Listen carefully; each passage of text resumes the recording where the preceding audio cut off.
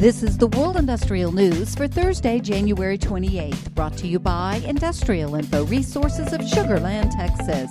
This newscast is sponsored by Baker Hughes, manufacturer of consolidated pressure relief valves, industry recognized as best under pressure. Big Oil and Big Business sharply criticized President Joe Biden's executive order released on Wednesday for a moratorium of indeterminate length on entering into new oil and gas drilling leases for public lands and waters.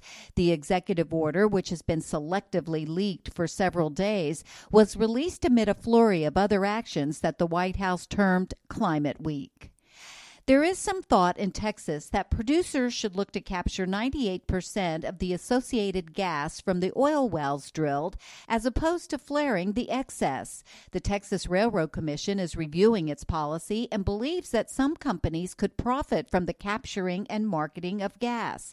The commission would like to move to zero routine flaring, but that would be at the expense of the producers investing in ways to capture, move, and/or use the associated gas.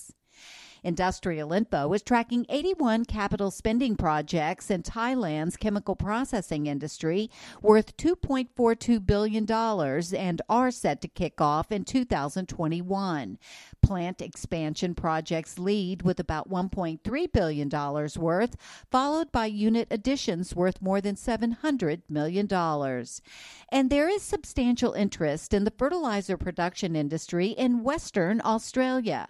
Two companies have started or shown interest in ammonia urea production that would significantly reduce the reliance on fertilizer imports.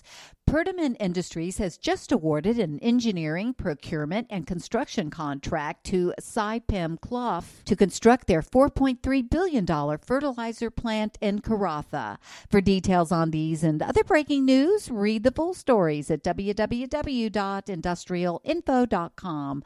I'm Peggy Tuck, reporting for Industrial Info News.